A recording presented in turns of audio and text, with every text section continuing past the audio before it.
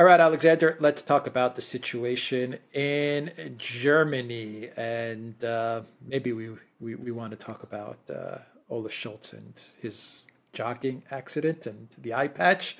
But more importantly, we have to talk about the German economy and what's going on there. So let's discuss the deindustrialization, the continuing deindustrialization of Germany.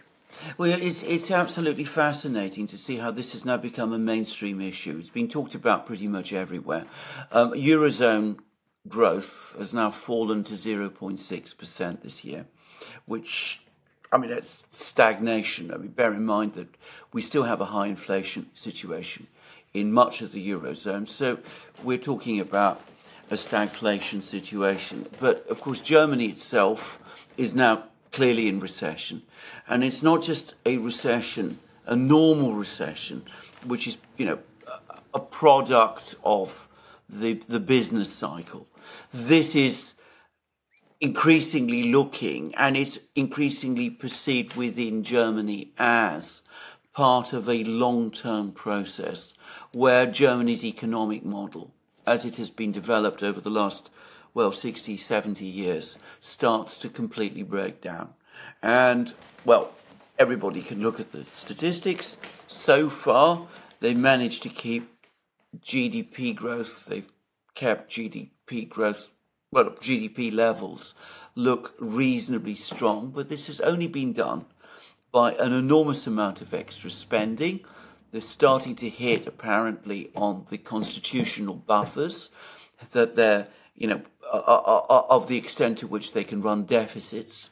And there are good reasons, by the way, why Germany doesn't like to run budget deficits, because budget deficits over time tend to undermine a trade surplus, and the entire German economic system is based upon running a trade surplus. So the Germans don't generally like to run a budget deficit, but increasingly they're beginning to push on the outer limits of that. Debt levels are rising within Germany. They can't, in other words, sustain this for very, very much longer. They're coming under pressure from the EU, which is demanding more money all the time, and the Germans are not happy about the fact that the EU is demanding money, and they're basically saying no, at least at the moment. And at the same time, they're seeing more and more of their industrial manufacturers reduce output, cut back on output, and start thinking about disinvesting in Germany and reopening production in other places. For the moment, that tends to be concentrated in the bigger producers, in the chemical industry and such places. But if it starts to work its way through into the sort of middle-level companies, which it's likely that it will, many of which are now coming under severe pressures, well then, of course, we're going to see this process of deindustrialization accelerate and gather pace. And the problem Germany has is that there aren't any obvious solutions to this. Cheap energy from Russia is gone forever, no prospect of that. They've closed down their nuclear power stations. Those aren't going to be reopened. There's talk about reopening coal mines, and to some extent that is happening, but that's not a modern energy product anyway.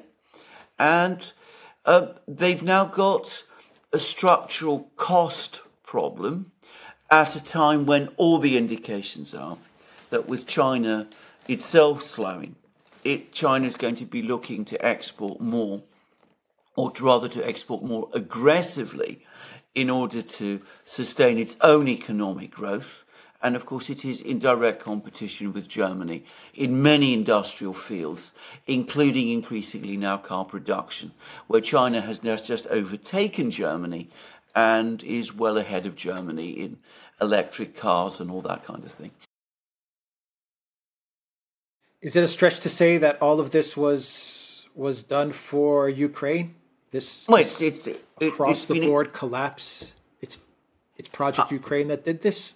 It is absolutely Project Ukraine that did this. And it's one of the most astonishing things. I don't know of any historical precedent for this, where a country, one country, Germany in this case, has jeopardized its entire economic future on behalf of another country, Ukraine, at the behest of still another country, which is the United States, which, let's not forget, is also, in many respects, Germany's economic competitor. I mean, it's its partner, but it's also its competitor.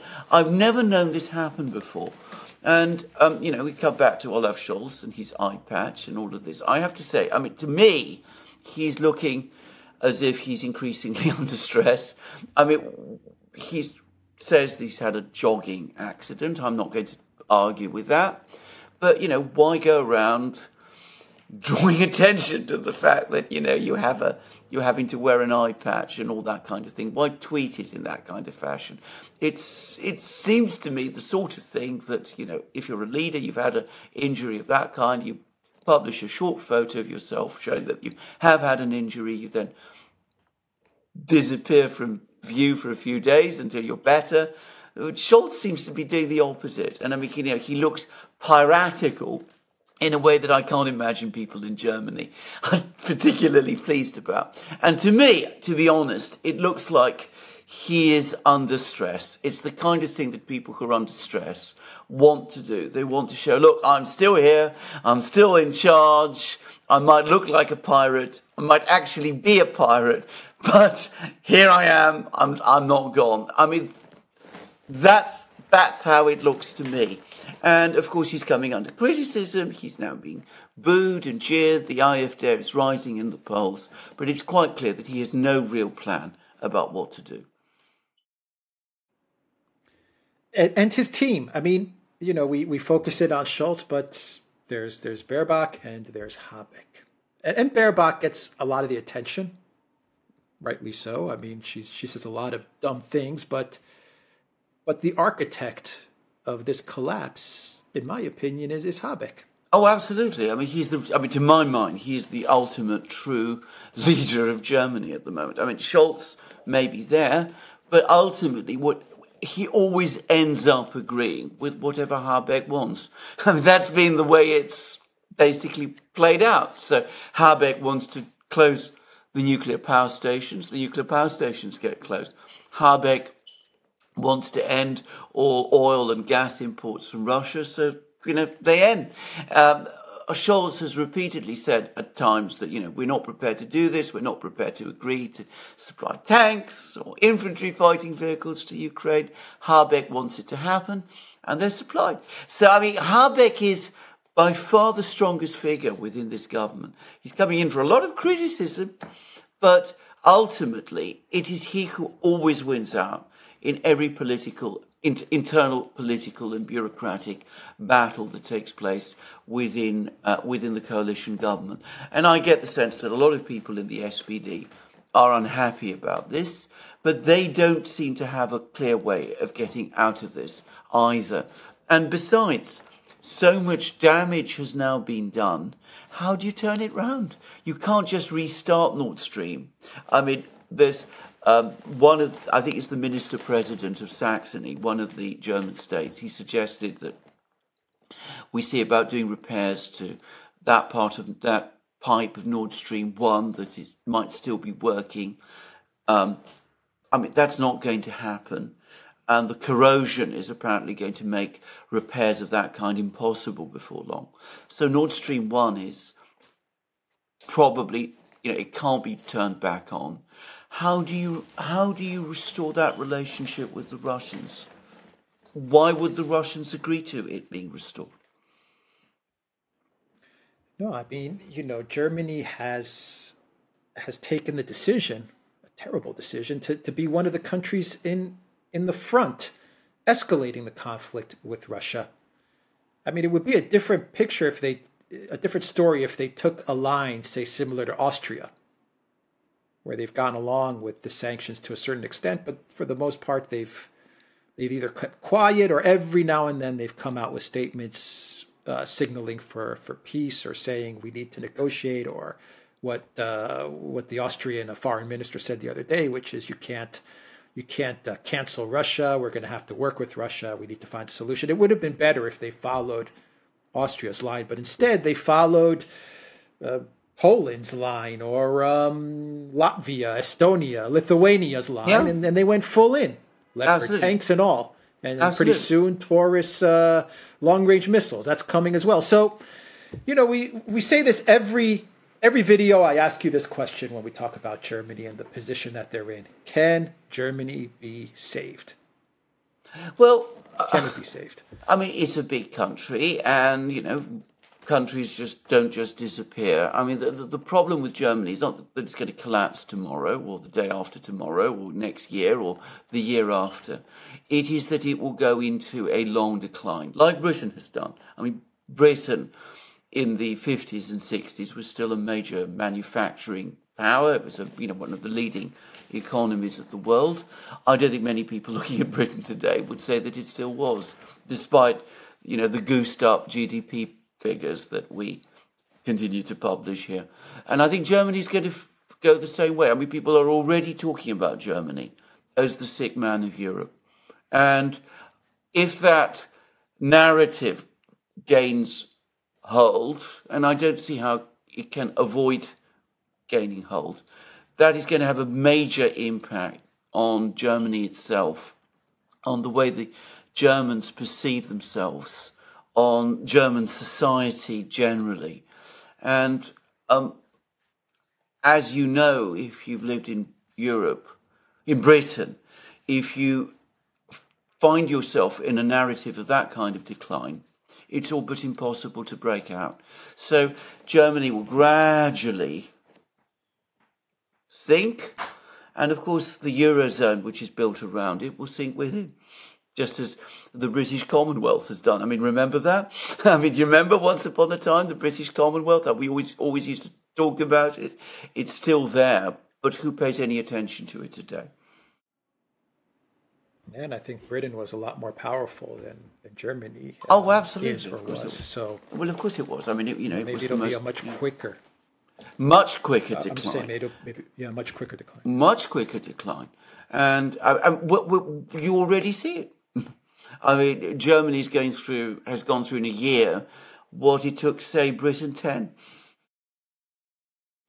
I mean, but bear in mind, I mean, that Germany's problems are actually pretty deep-seated, and they predate this crisis. We used to talk about this a lot while Merkel was still there, that Merkel was a force for immobilism, that she was keeping things as they were, but wasn't really charting a proper future course for Germany. And you could see that. Now, a lot of people talk about the fact that, Germany hasn't, that it's not innovated, that it's not been successful, that new technologies and things of that kind. I think what people fail to realise is that Germany's economy, when Merkel left it, is actually became less diversified than it used to be. I mean, think of Germany once upon a time. I don't want to specify the time, but it was, the world leader in rocketry, for example. It was one of the pioneers in computers. It actually produced this in the 30s and 40s, one of the first computers. It was, a world leader in chemistry, in all kinds of technologies in which today it is completely absent. It became very focused on narrow sectors involving machine tools and those kind of products and certain types of light consumer goods, and also the motor vehicles, which it became over concentrated in all of that. So if you have that kind of problem, you need to keep that base running, and then you need to think strategically beyond that in order to adjust and to try to already defeat that inertia, which is causing your economy to over-specialize. And by the way, I also forgot, Germany was a major leader in the past in aerospace. I mean, Germany pioneered civil aircraft in the interwar years. Just saying. So instead of Germany doing that, retaining the strengths the residual strengths that it still had, undertaking a deep look at itself, saying, why have we become over-concentrated in too few sectors? Why are we, in effect, treading water? What do we need to do to start moving forward? What they did was the opposite. They've kicked the remaining foundations of what's left of German economic strength away from underneath them. And now it's far more difficult to change direction when you're going down in that way than it would have been if, say, during the long Merkel years, Germany had took a hard look at itself and had decided to change course.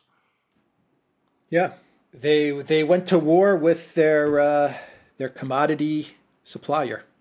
Well, their main commodity supplier. They went to war with their main commodity supplier, and they pinned their hopes on some green dream that no one quite understands what exactly it really is. But well, it's absolutely. Some ideology, some religion. Yes, absolutely. And by the way, also, what could have been a key scientific and technological and industrial partner. I mean, don't forget that, because, the Russians are still strong in many of these technologies where the Germans used to be strong. And you can conceivably see that there might have been a potential match up there, which might have helped Germany turn around. I'm not saying this out of nothing, by the way. Germans used to tell me this. I mean, I remember I've had spoken with people that I know a bit about Germany, but they didn't do that. And as you said, they sacrificed their relationship with their key commodity supplier, and they pursued the green dream. Even though, again, important to stress, the great majority of Germans are not Greens, which is a fact which tends to be overlooked. They're very strategically placed within the political system. They're strong in some of the West German states. They're pretty much non-existent in the former East Germany. But a critical mass of Germans have never actually bought into this green dream, but they've been, in effect, hostages within the runaway train, which is what the green dream amounts to. Yeah, it's a religion. All right, we'll leave it there. TheDuran.locals.com. We are on Rumble, Odyssey, Telegram, BitChute, Rockfin, and Twitter. And go to the Duran shop. 10% off. Use the code. Good day. Take care.